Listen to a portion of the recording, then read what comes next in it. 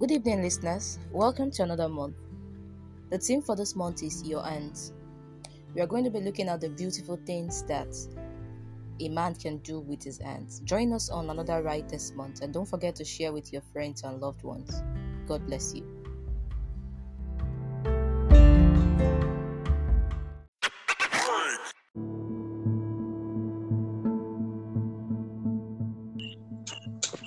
Good evening, everybody. Welcome to another beautiful episode of Breaking Free. It's been an exciting journey for us. The month of June has been filled with lots of wonders and lots of revelations. On today's episode, we'll be looking at a topic that is very interesting. It's still your hands, but today we're looking at your hands being a guide. As usual, I have very lovely, wonderful people with me that will be joining me on today's episode of Breaking Free. With me, I have Emmy. Emmy, how are you doing? Have you been? Hi, Vic. Yeah, I'm doing very well, thank you. Hello, everyone. Yeah, great to be here. Also here with me, Mr. Shagun. Mr. Shagun, how are you? Hope you've been fine. I'm very fine. Good evening. How are you doing, sir? And how's everything? I'm glad to be here once again. Glad to have everyone again. Thank you so much. Thank you. You're very welcome. Everybody, you're very welcome. So like I mentioned earlier, for today's episode of Breaking Free, we'll be looking at your hand as an instrument for guidance, right?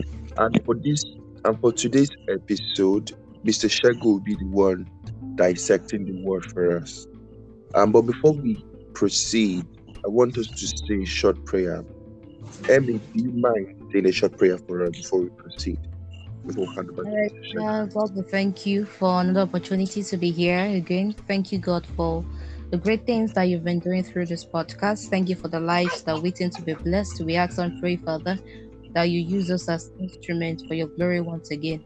In the name of Jesus. Thank you, Father. In Jesus' name we pray.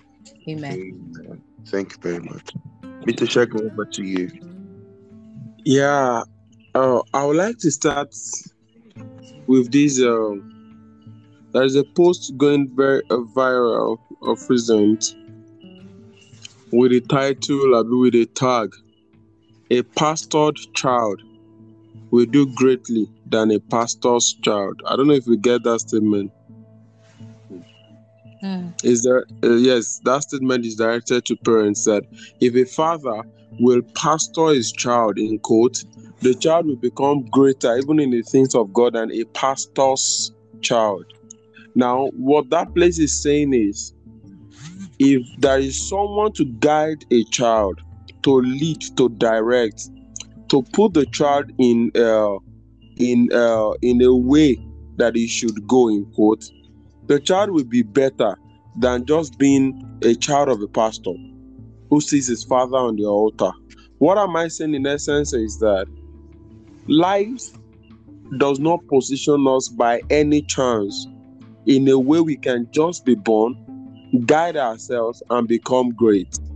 Every man that has become great in life, asking questions from them, at one point or the other, they've needed help, they've needed a guidance, they've needed someone to lead them through, and they've been through many stages that only by the hand of someone else they leaned on were they able to come out.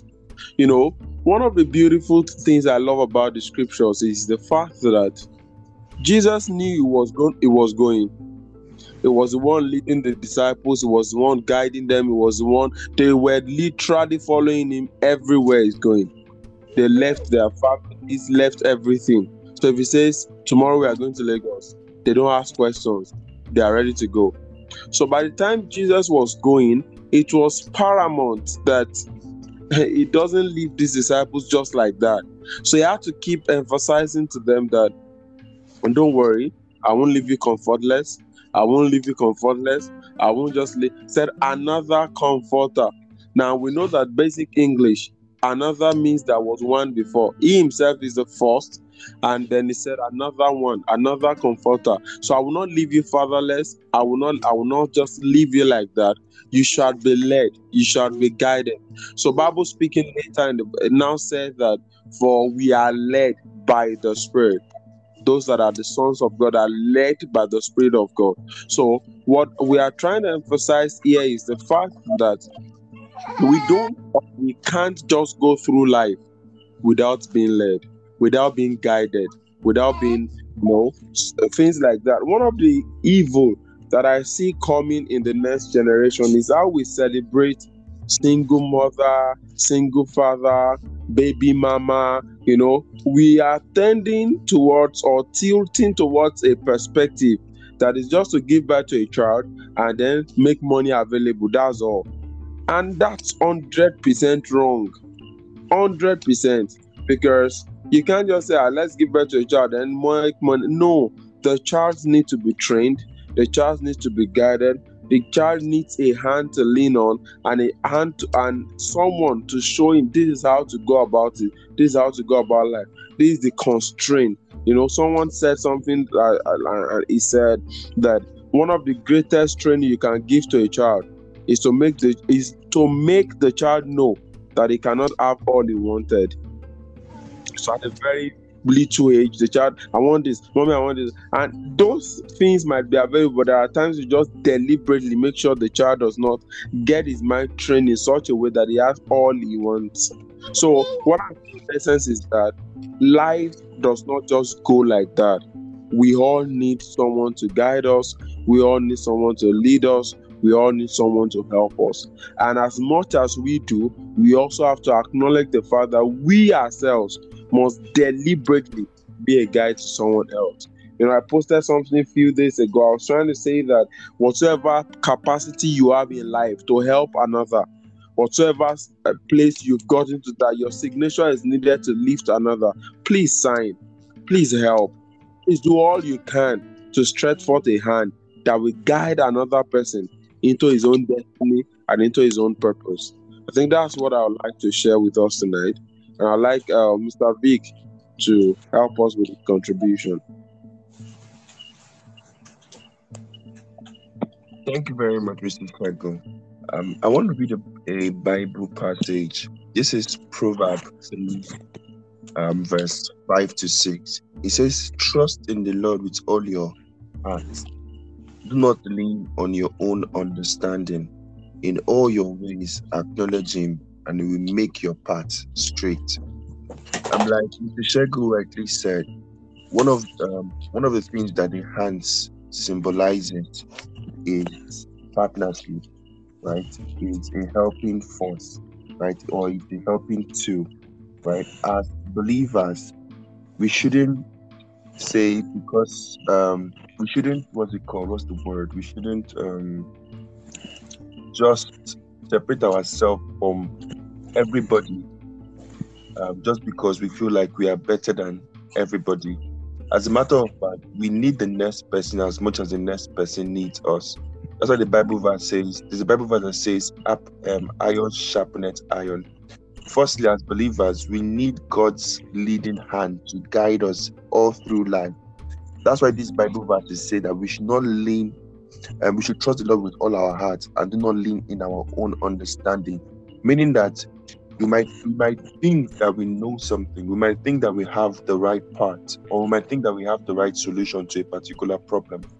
But at the end of the day, it's God that has the manual for our life. It's God that has the guiding map for our life. So we need to reach out to Him for direction. We need to stretch out our hand for Him to lead us through whatever we are going through, the good, the bad, and the ugly, because He has the roadmap for our life. And also, as believers, we need to also learn to extend a helping hand to other believers, to show them, either believers or unbelievers, to show them or to direct them in the right way.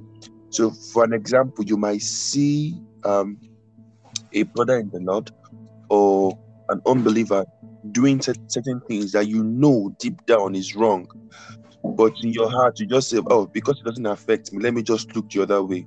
As a matter of fact, I believe that you're doing the wrong thing. Because God has equipped you with that knowledge, He expects you to also share it with that brother or with that unbeliever that is going astray. He expects you to stretch a hand to guide them towards the Father. So at the end of the day, we all need God. and we also need to lend a helping hand to the next person. Thank you. Emmy, do you have any contribution? All right. I'd like to take a clue from a movie about your movie. All right. I remember a point. I don't know if any of you have seen that movie. Okay. So there was a part when so there was this. Okay, let me just touch the story a bit. There was this child who left, whose father sent him out. Okay. So the father happened to be a ritualist. He used his wife, that is the child's mother, for rituals. The child found out, hated the father, and then the father, connived with one of his friends and tried to, push out the son to live with somebody else, right? So later on, the child grew up and, of course, still hates the father, right? But eventually, um, God wanted the child and the father to, to one way or the other come back together. So the child was meant to lead the father to Christ, but the child swore that he was never going to lead the father to Christ. Why? Because he felt that the father did not deserve salvation, that he needed to die in a sense. But you know what? The child suffered because the father kept on using his power to torment the child. The child was also in prison. What does that say to us? If you refuse to die somebody, your house will also be on fire, okay? Because a Hmm. person who refuses to correct a child, that same child can turn out to be dangerous for him as well. The more Yeah. reason why you have to, whatever way you can, you have to make your voice heard. You have to lend your voice towards correcting someone, and don't just keep quiet and say, what do I care about it? What's my own about it? You will eventually care a lot when the person turns towards you. So please do something and don't keep quiet. That's it from me. Thank you very much. Mr. Sheku, any last note before we round off? Yeah, I'll just say I'll take that clue from Emmy now. That there is this culture in Yoruba pé èèyàn kan ló ń bímọ, gbogbo ojú ló ń wò. Like it's only one person that gives birth to a child. Every available eyes watch over the child, watches over the child. Now, what I'm saying in essence is that as a father, as a parent, as even an individual, we should always know that guiding the next person is a responsibility we hold to the person and we hold to the society. Thank you. Thank you very much. I hope everybody has been blessed, the listeners, and I can say for sure that I've been blessed from today's session. On that note, I want to say good night and God bless you. Until we see again on the next episode. Stay blessed. Cheers. Bye. Bye. Happy night first, everyone. Everyone.